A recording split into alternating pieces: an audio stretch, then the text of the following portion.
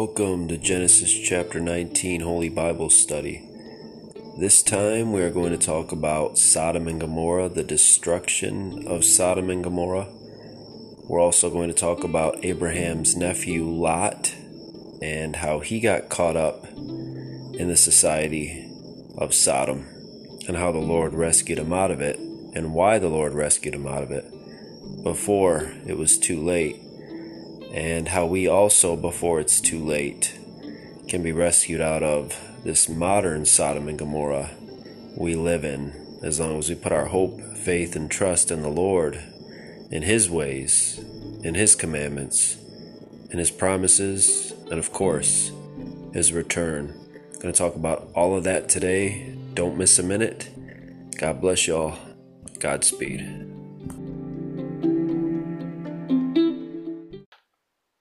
Now, verse 1 of chapter 19. And there came two angels to Sodom at evening, and Lot sat in the gate of Sodom. And Lot, seeing them, rose up to meet them, and he bowed himself with his face toward the ground. First thing you want to notice here is where Lot was. It says he sat in the gate of Sodom.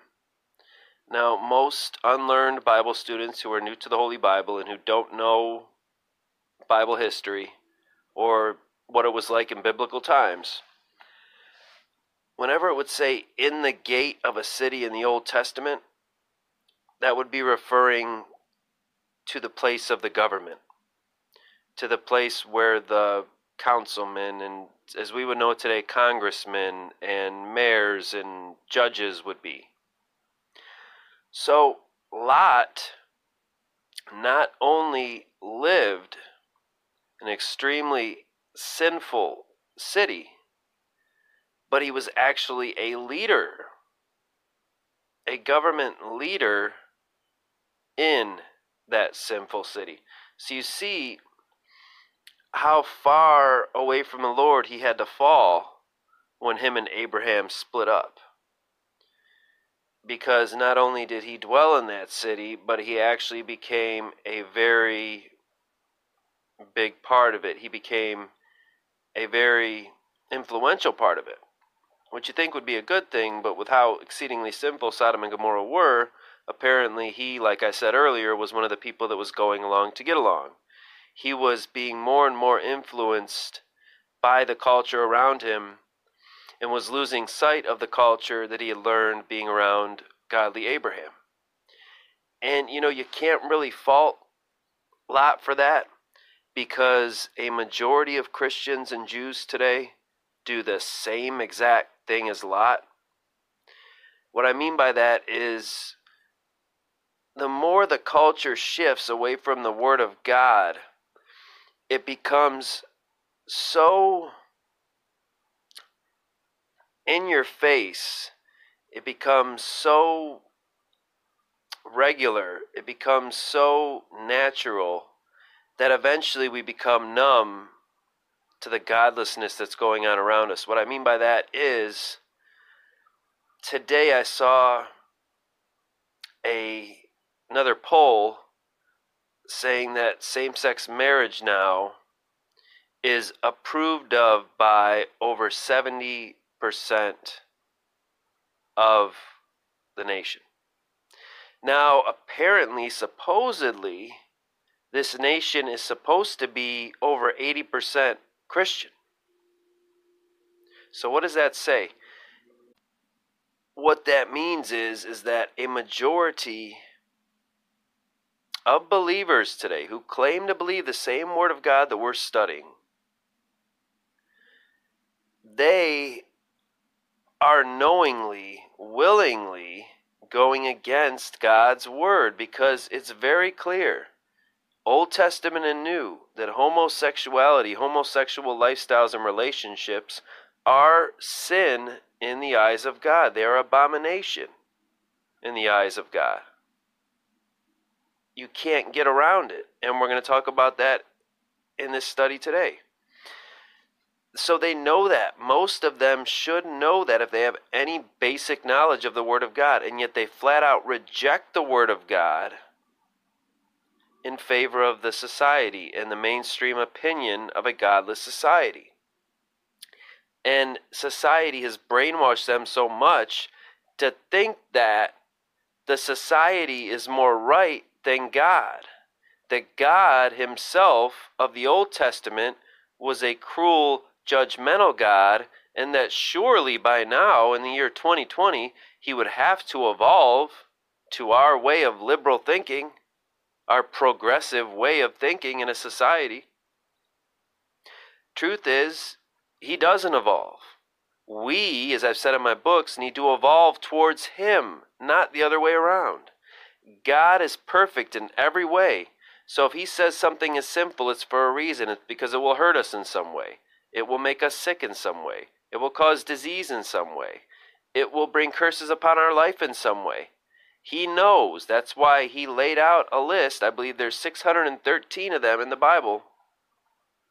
He said, you do these things, they're sin in my sight, and sin eventually leads to death. And until it leads to death, it brings curses upon you. That's why Lord Jesus had to hang on the cross when he died for our sins, because it says in the Holy Bible, cursed is he who hangs on a tree. So he bore the curse of our sins when he hung on the wood of the cross. So God said, if you do these 613 things, any of them, you will bring a curse upon yourself. It's not God cursing you, you're cursing yourself, because he said these things are wrong. And he also said in the Holy Bible, these things are right. If you do these things, you will be just, you will be righteous, you will be blessed. But then he said, if you do these things, you will be wicked, you will be evil, you will be cursed. And yet society today says, well, some of God's laws, like don't murder, don't steal, don't commit incest, don't cheat, don't lie, don't gossip. Those are good things. We'll keep those things. But, homosexuality, come on, it's the year 2020. Love is love. Everybody should be able to love who they want. Eventually, God condemned bestiality, not sleeping with animals. So, how long until love is love with animals? As disgusting as it sounds, 2-3 decades ago, homosexuality was viewed just as disgusting. And to those of you listening to this who may wrestle with homosexual lusts and temptations, or who may be homosexuals, understand, I'm not singling you out. It's just this chapter is going to talk a lot about the sin that you're in. But there are a lot of chapters that talk about the sins I'm in, and the sins others are in. Whether those be lusts of the eyes, lusts of the flesh, whether people steal, knowingly or unknowingly, whether they cheat, whether they lie, whether they gossip, which we've all done and all do, those things are condemned in the Holy Bible. The difference between me and a homosexual these days is that I acknowledge my sins. Homosexuals today are not acknowledging their sins. They're not repenting nightly before God, saying, God, forgive me. I'm struggling with this. I'm a sinner. Until I get better, until I get right with you, and flee from this sin once and for all. Be patient with me. Be merciful toward me. Forgive me, God. Instead of doing that, they're out in the streets with the rainbow flags, which is a slap in the face of God, as I mentioned in the flood chapters. The sign of his covenant with mankind, of his mercy towards mankind, and you're using it to flaunt your sins in the face of God. It's not wise. But again, you're out in the streets having parades, celebrating your sin. And another thing I point out in my books, answer me, homosexuals, what other sin in America or in the world is celebrated today? I'll wait. You can email me if you can name one. Do we celebrate theft? Do we celebrate cheating? Do we celebrate lying? Do we celebrate pedophilia? Do we celebrate bestiality? Do we celebrate adultery? Do we celebrate divorce? No. We don't celebrate any of these things. They're committed daily. Sins are committed daily, but they're not celebrated. And we're going to find the exact same way you celebrate your sins today is the exact same way these people of Sodom and Gomorrah acted. It was normal to them, it was natural, and unfortunately came natural to Lot, like it does to a lot of Christians today and Jews. They want to just say, okay, well, the God of the Old Testament, he's either evolved or he's just not like that anymore since Jesus came along. It's not true. He's the same yesterday, today, and forever. He says, I am God. I do not change. And God is a God who does not lie. He's not a man who lies. He's God. He's truthful and honest at all times, whether we like it or not. So if he says, I don't change, I don't know why so many Christians and Jews today think he has evolved, think his mind has changed. It hasn't. So before I go further off on a rant here, let's just get into the chapter. So Lot was sitting in the gate. He became a leader, a governmental leader in Sodom. And when he saw the men or the angels come to meet him, he bowed himself with his face toward the ground. Now there are some Bible teachers who will say that that was just the custom back then. They would just bow to any strangers, but I doubt that. So I believe that he recognized these were not ordinary men. I believe that he recognized they were angels from being his time around Abraham. Also, divine beings stick out. They stand out. For instance, when Lord Jesus and the angels were coming to Abraham and he saw them coming, he did the same thing. He fell to his face, bowed to the ground, and he ran. He was hustling to do everything he could to bless them in any way he could, because he knew it was his God coming to him and the angels. It was just not regular old strangers passing through. So I believe Lot recognized whether they were beaming, whether they were just perfect looking, as opposed to other humans in the area. Lot recognized they were angels. And so he did what any man who deep down fears God would do, and he showed respect and honor to those angels. Now people will say, oh, you're saying Lot feared God. I say deep down, because later on in the Holy Bible, we do read, I believe it's in Peter, that Lot is called a righteous man, and that's why he was saved from Sodom and Gomorrah and wasn't destroyed with it. A lot of that has to do with the influence of Abraham on him. So again, deep down, a lot of Christians, a lot of believers know what's right. They truly love God and want to live for God, but once they get out into the city amidst the ungodly liberal sinners who laugh at God and mock God and go to these liberal colleges who preach that God's dead and that it was all just a bunch of fables and fairy tales, and they say, we believe science, we don't believe the Bible, and we believe in climate change, we don't believe God controls the weather, we believe in equality for all, meaning that homosexual men in leather and chaps should be able to adopt a 7-year-old prepubescent boy, and there's nothing wrong with that. Honestly, Lot was like that. He was like them, but deep down he had the influence of Abraham. So whenever he was confronted with godly things, he recognized them and he would respect them and honor them, which I hope and pray a lot of you would do when you're confronted with the Word of God, or if you're in a church, or if you're in a group of people and they start mocking God and blaspheming God, even if you aren't a Bible thumper like me, I would hope that you would stand up and say, that's God you're talking about. You know, we may be in a society where anything goes, but when you start mocking God and blaspheming God and cursing God, you're on your own. I'm not standing with you guys on that one. I'm not backing you guys on that.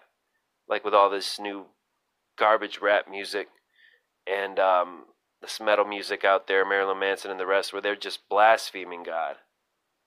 So back in the days, yes, there was a lot of cussing and rapping and rock, and there was a lot of sinful things going on, but it was very few and far between where you'd find an artist who actually willingly blasphemed and cursed God in their lyrics, and even praised Satan, Lucifer.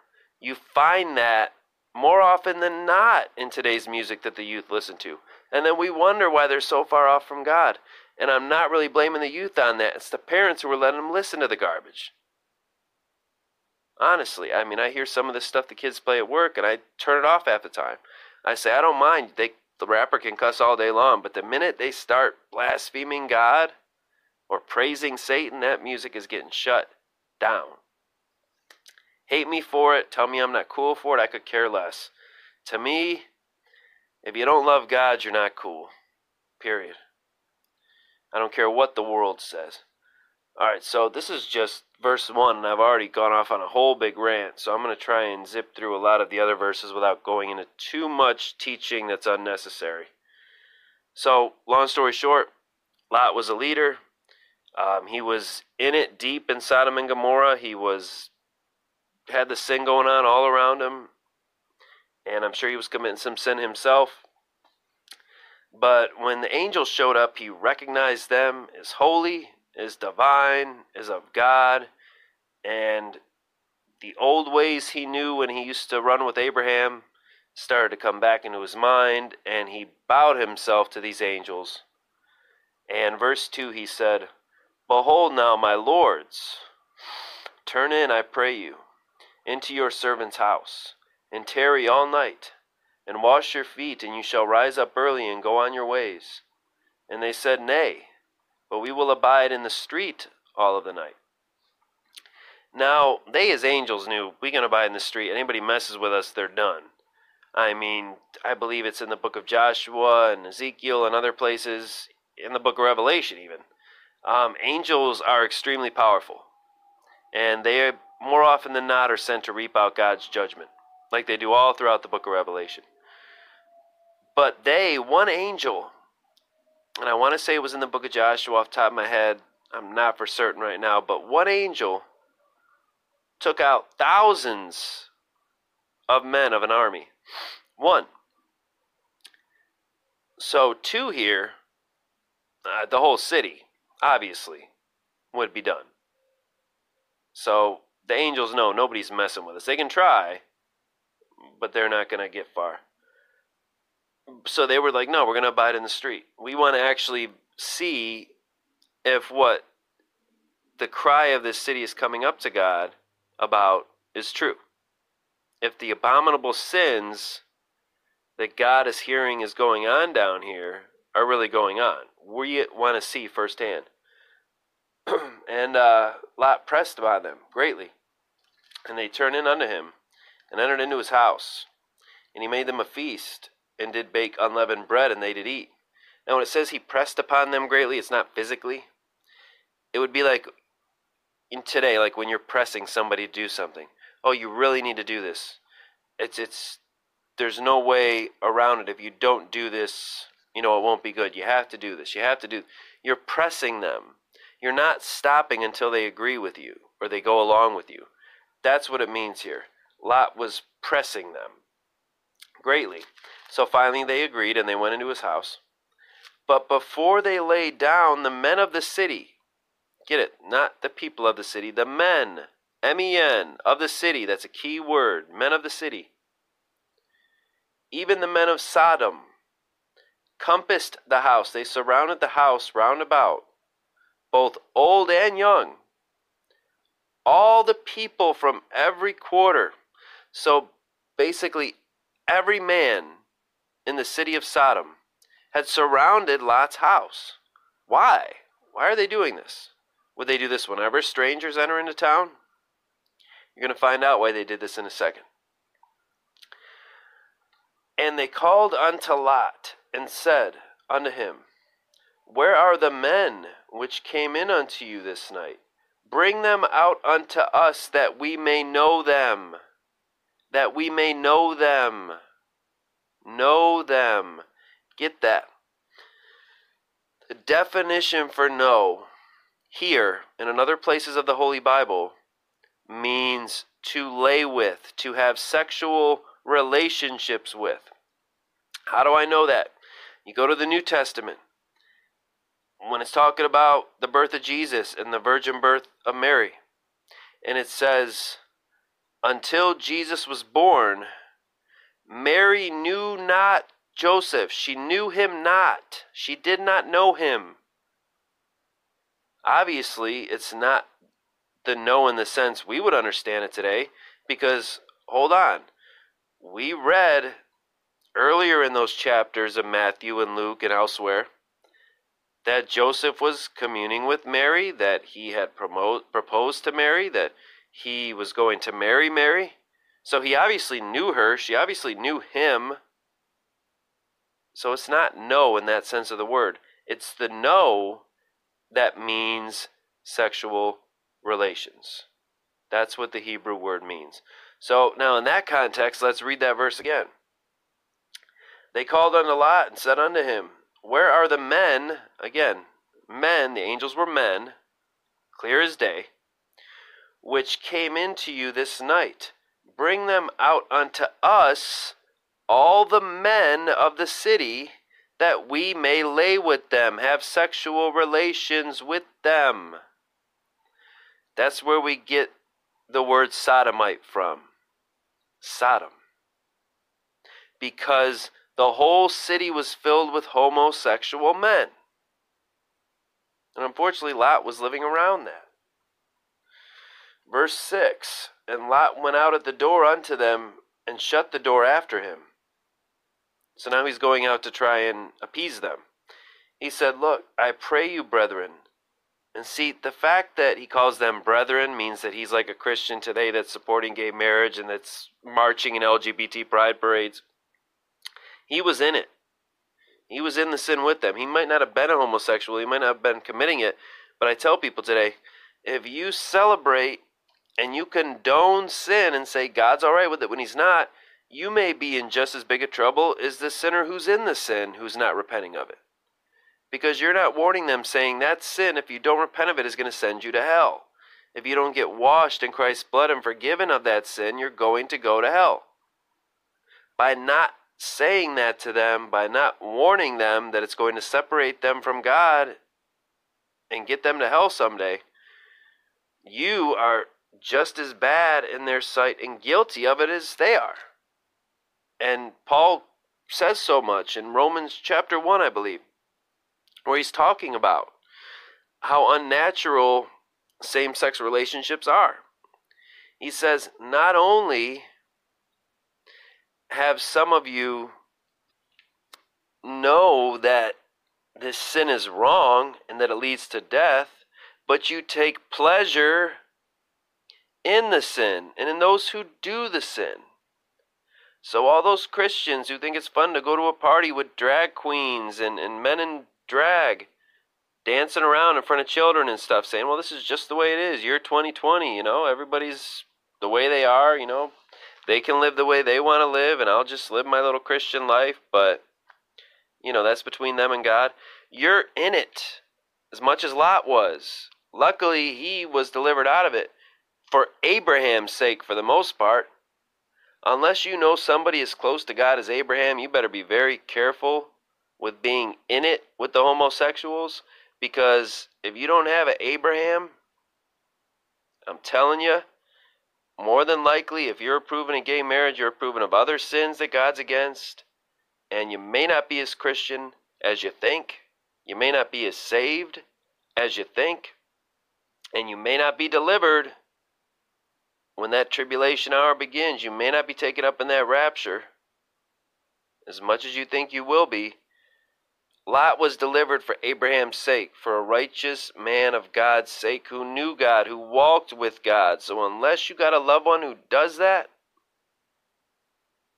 obviously, if you're in it with the homosexual community, the way you're living is not enough. You will more than likely be left behind. That's just a forewarning to all of you to get right with God. You can call yourself a Christian and a Jew all day long, but if you're justifying and condoning what his word says is wrong, what his word says grieves his heart, which his word says makes him angry, makes him sick, makes God nauseated, if you're for that, what he's against, then you just may not be as saved as you think. So get right with God, friends. Get in his word. Find what he loves and what he hates. Find what he says is righteous and what he says is wicked. Because obviously there are too many people that are not living black and white these days. They're living in a gray area, and I've said in my books, there's no on the fence with God. You cannot straddle the fence. One way or the other, your pants are going to rip and you're going to fall. But when you're on the side of God, you don't fall. He upholds you. And when you're in the world, you're already fallen, so it doesn't matter. Get right with God. Get in his word. Believe his word over man, over trendy liberal opinions, over the mainstream opinion. Because, friends, you may say, oh, but a majority of the world, a majority of Christians are cool with gay marriage now. Or they're cool with this or that now. We're not meant to follow a majority of Christians. We're meant to follow Christ. We are not meant to follow a godless world. The Bible tells us this world is under the influence of the devil. Ever since Adam ceded control of this world over to the devil in the garden, it's been under his watch, under his influence, under his control. And you want to doubt me on that? Go to Matthew. I believe it's chapter 4, I want to say.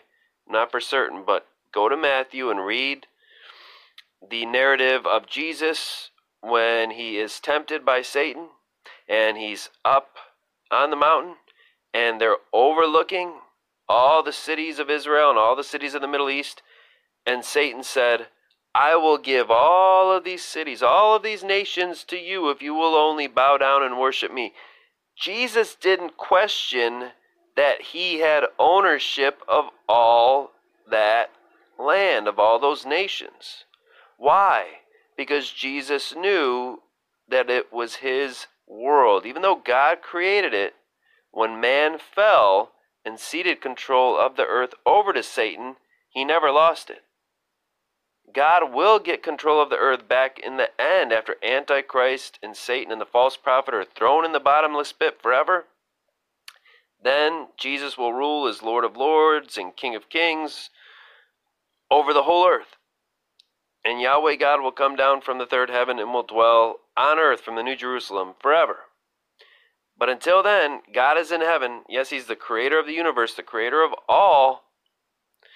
But Satan is the ruler of this world. And Jesus, again in the New Testament, said, the ruler of this world is coming, who has nothing in me. Now, if he was speaking of his Father in heaven, whom Jesus said many times in the New Testament was in him and with him, then why all of a sudden would he say the ruler of the world is not in him? Because he was referring to Satan. St. Paul has other examples where he says the prince of the power of the air. He also calls him the ruler of this earth. So, friends, if you're with the world, if you're with the majority of the world, and you think God's okay with that because, oh, God wouldn't wipe us all out, you're going to find in this chapter of Genesis, he will very quickly wipe you all out. Majority means nothing to him. If anything, God cares about the minority because there's very few today who actually believe his word. Very few. And if you'll notice, in every situation when there was a judgment on a large area, whether it had been the whole world with Noah, or whether it had been these cities with Lot, God didn't deliver very many people. In Noah's day, the whole earth was judged, and only eight, less than 10, 8 people were saved and found righteous. In this chapter, Lot and his family, less than 5, were found worthy to escape. Cities that are filled with tens of thousands of people. So you're going to tell me, I don't care how Christian people say they are, if they're going against God's word, and they're living wickedly, and they're justifying and taking pleasure in and celebrating what God calls abomination and sin, I'm sorry, majority means nothing to God. He's more worried about the righteous minority. And that's why, unfortunately, I fear that a very few believers out of billions are going to be raptured. I hope I'm wrong, but friends, there are very few true Bible believers today. And you know that by how persecuted and mocked and laughed at and ridiculed and shunned those who stand on the Bible are today. I'm all for it. I welcome it. I say I would much rather stand with God and be judged by the world than to be judged by God standing with the world. Truer words could not be spoken by a believer today. All right, again, I'm getting way too far off. Let's go back. So the men of the city wanted to sleep with and have sex with these angels. And Lot went out, tried to plead with them. He said, "My brethren, do not do so wickedly. Behold, now I have 2 daughters, which have not known man. Let me, I pray you, bring them out unto you, and do you to them as is good in your eyes. Only unto these men do nothing, for therefore came they under the shadow of my roof." So here you get it. This is the context. A lot of people will say, oh, well, the translation for no in Genesis chapter 19, it doesn't mean what all the Bible scholars and theologians are telling you it means. It doesn't mean sexual. It just means to know in a mindful way, just to be friendly with. They just want to get to know you. You actually have some homosexual friendly churches that teach that, when it's obviously so clear it's not what it's about. But here, this is the context. He's saying, I have 2 daughters which have not known man. So here now, they're in their teens, and they haven't known a man. They've never seen a man. They've never met a man. They've never spoken with a man as long as they've lived. Their father's a man.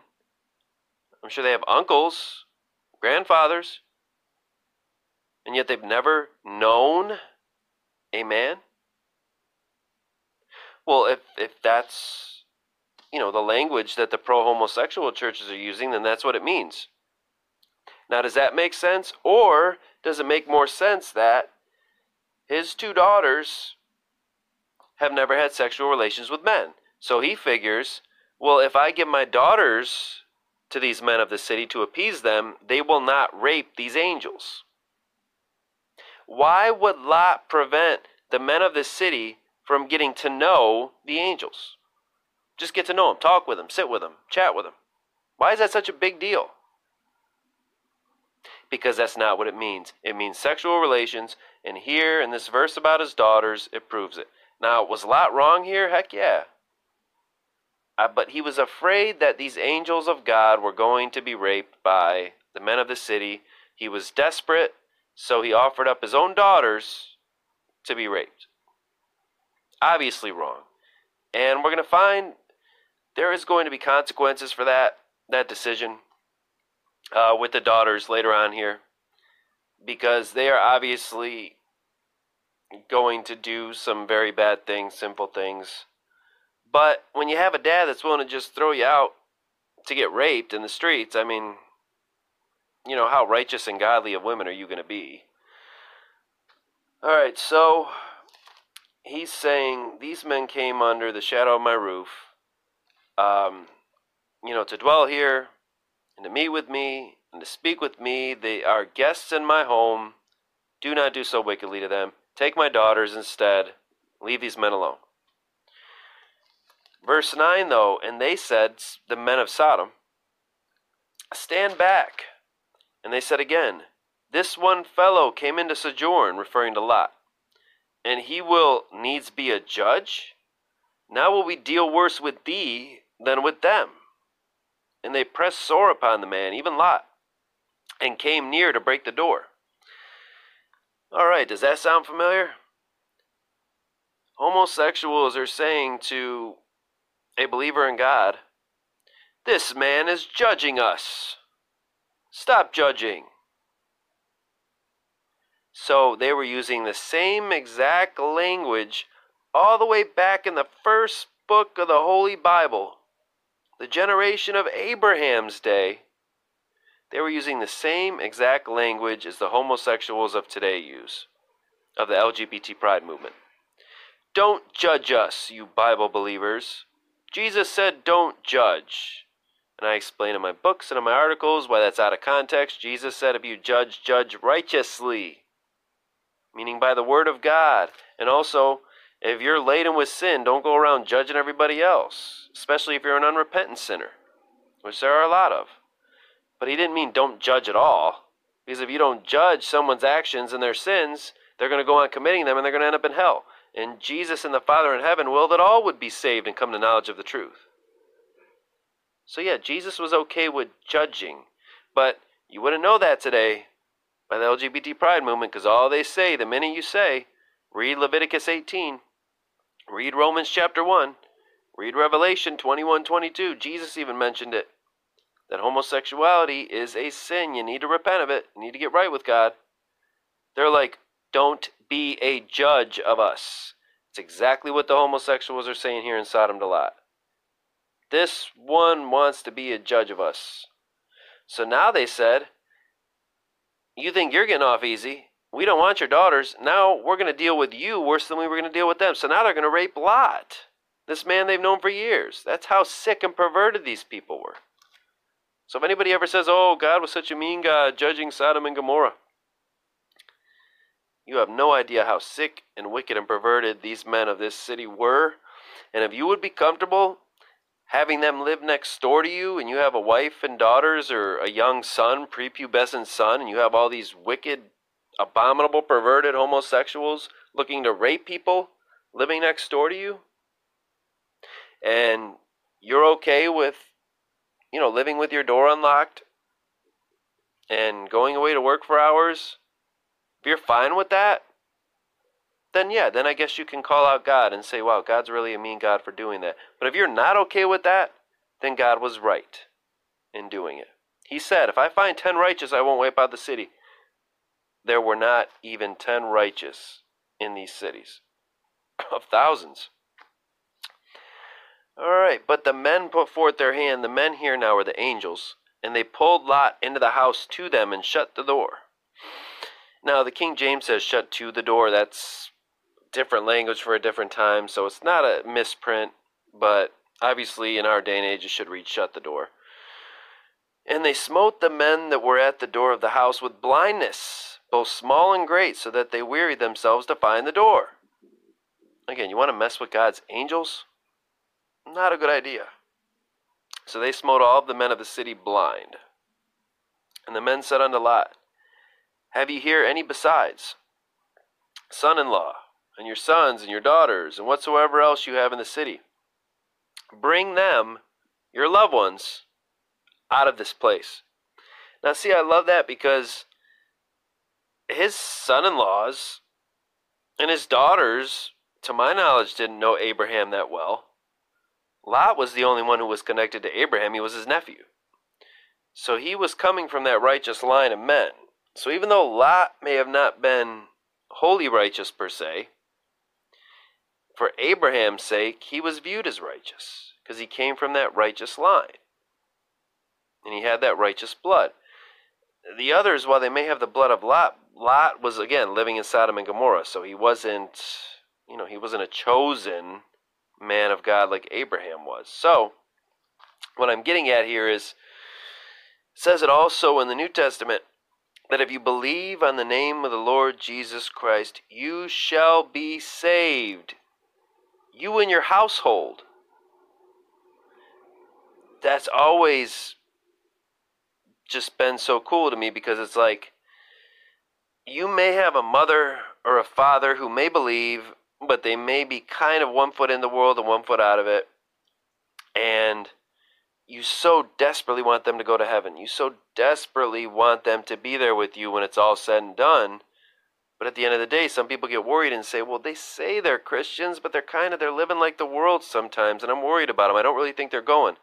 I believe that if there is a believer like an Abraham, and you walk with God daily, you speak with God daily, you pray to God, you repent of your sins, you ask to get washed in the blood of Jesus daily, and you know God and Lord Jesus intimately, and their spirit intimately, I believe that God, just like for the sake of Abraham, he saved Lot out of the destruction of the city, so too I believe your loved ones whom you care deeply about in your household, whether it be mother, father, children.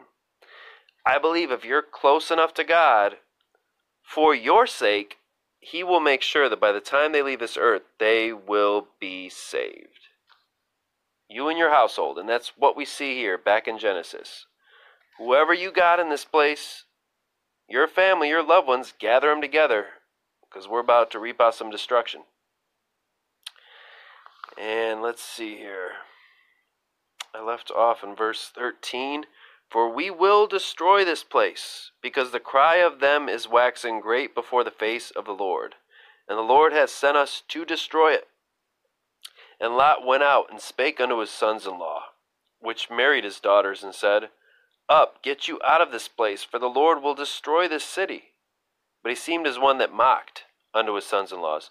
So his sons-in-laws thought he was joking, simply for the fact that, yes, when he was with Abraham, he was a godly man, but now that he's in Sodom, he's not thumping a Torah.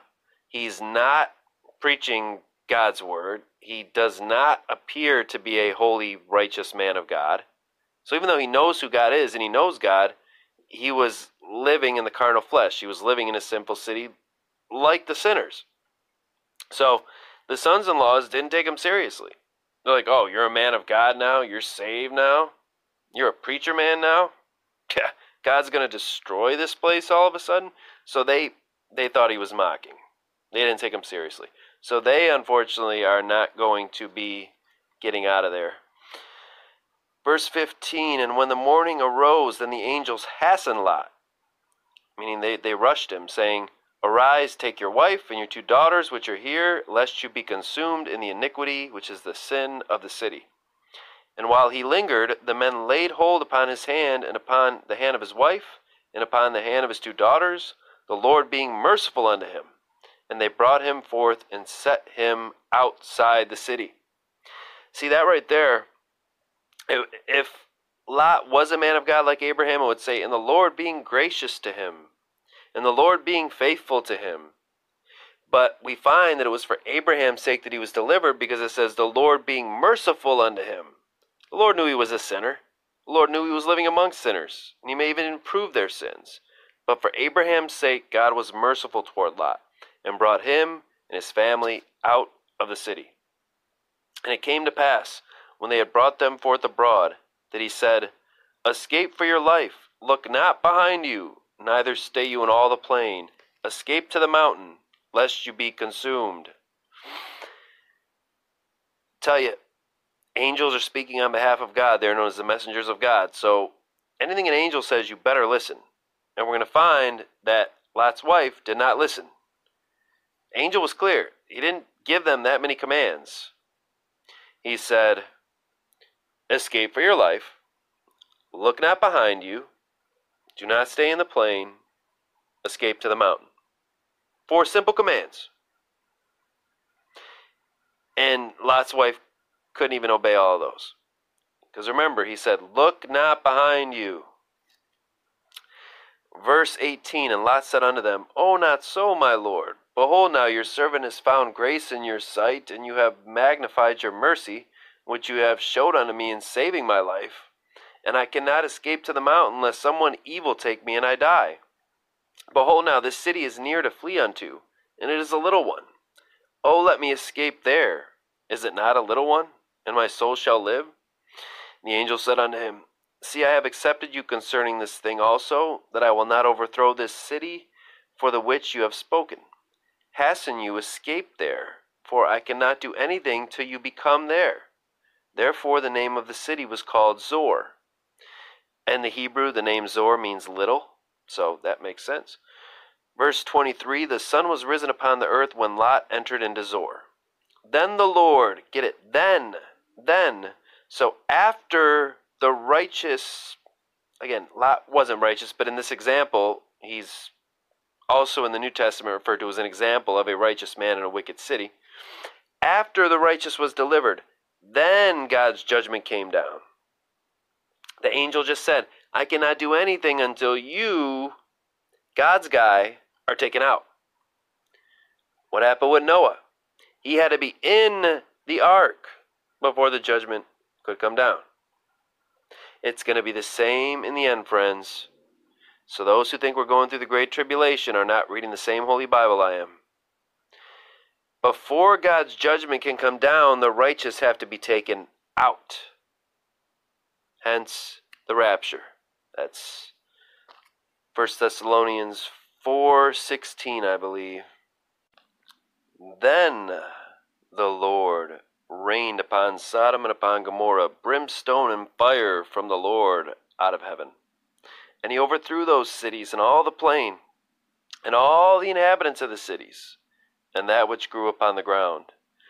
But his wife, Lot's wife, looked back from behind him, exactly what the angel told her not to do, and she became a pillar of salt.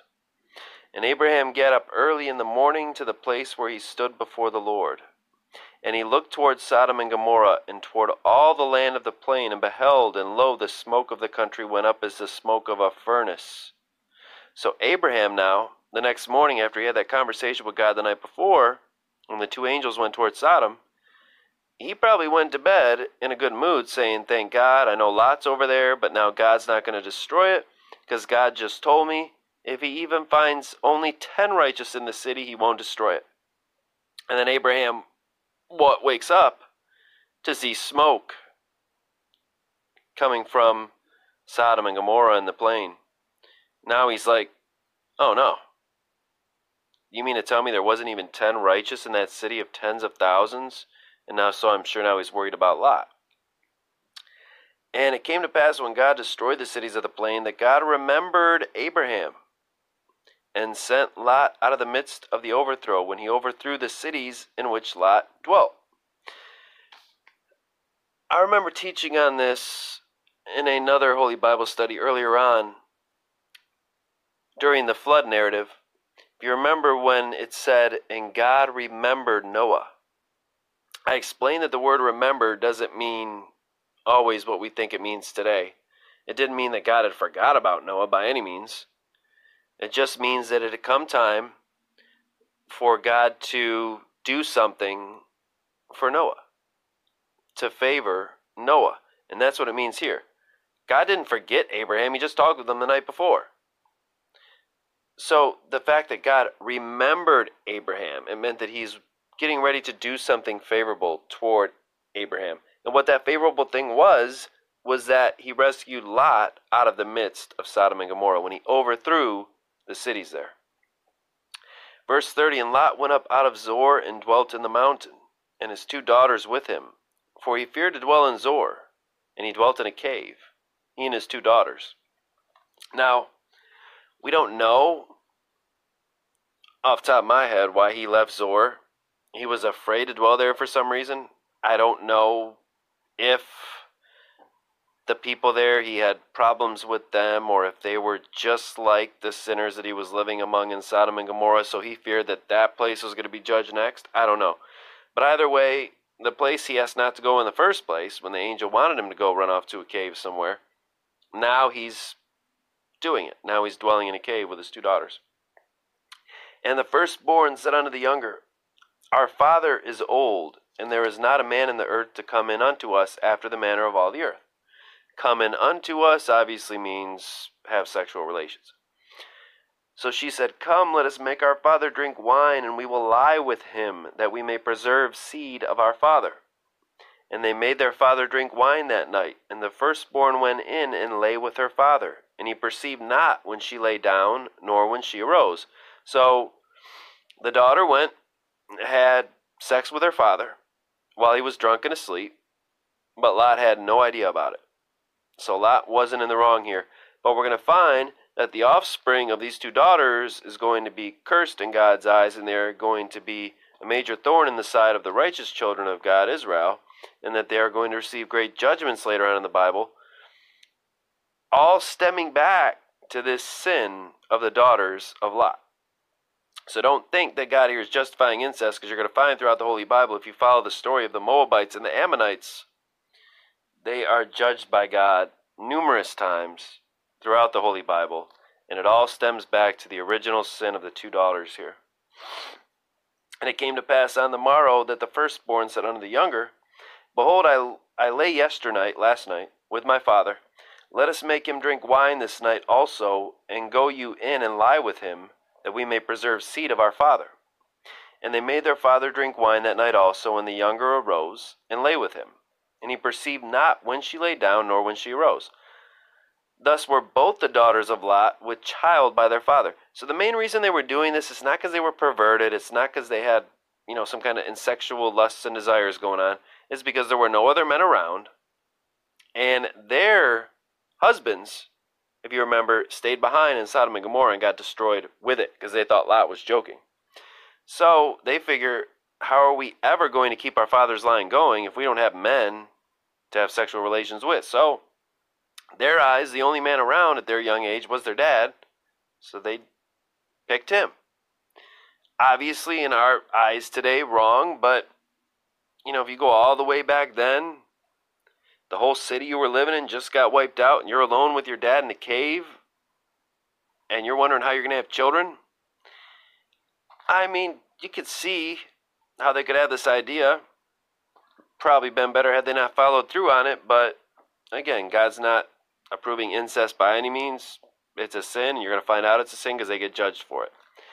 And in the book of Exodus, God says, you shall not commit incest, so we know that.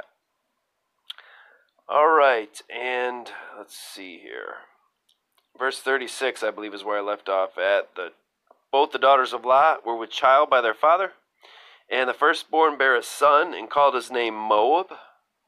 The same is the father of the Moabites unto this day.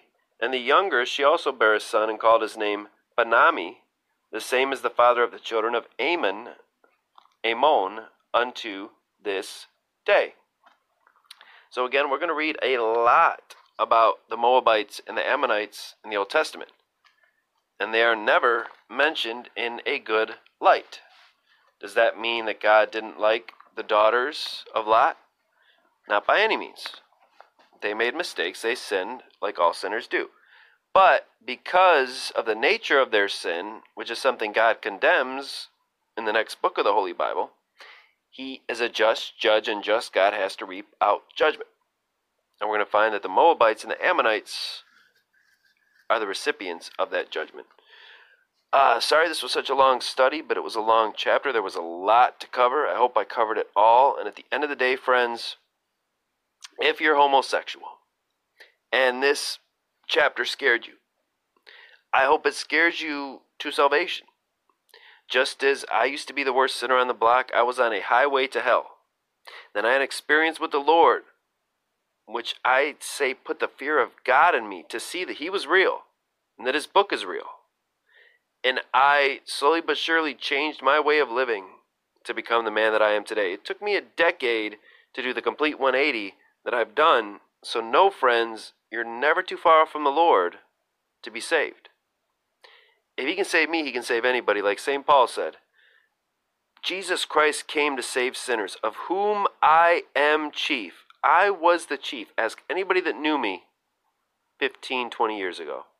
They will say, there is no way this guy is preaching God's word today. There's no way. They'd never believe you. So friends, cry out to God. Pray for his mercy. Pray for his help to flee from the sins you're in and to get right with him and stay in his word. The more you stay in his word, the more the Holy Spirit will draw near to you and fill you. And pray each night that God would wash you and cleanse you in the sinless blood of his Son, Jesus Christ. And that in doing so, the Comforter would come from heaven, would guide you into all truth, would lead you away from all lust and temptation. As I said earlier, if you walk in the Spirit, you will not give heed to nor fulfill the desires of the flesh. Does that mean you're going to be perfect? Absolutely not. In the summertime, single guys like me, you can't go outside of the house half the time because girls are walking around half naked. We're in the sinful flesh as long as we live on this earth, so we're not going to be perfect. We're going to have lust and temptation. The question is, do you act on it? Do you act on it? So repent of it, ask God's forgiveness for it, ask his Son to save you and wash you in his sinless blood because he died for your sins of homosexuality or lust or temptation or whatever else you're committing. Ask to be filled with his Spirit and be reconciled unto our God and Father in heaven forevermore from this day forth, that you may never, ever be destroyed along with the sinful world when God's judgments come down in the great tribulation. Pray that you may be counted worthy like Lot to escape all these things that are going to come upon the earth. And I pray for you, and I pray it in Jesus Christ's most holy name.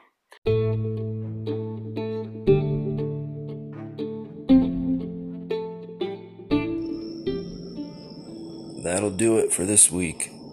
Next time, Genesis chapter 20, we jump back into the story of Abraham and his wife Sarah. So tune in, and until next time, God bless y'all.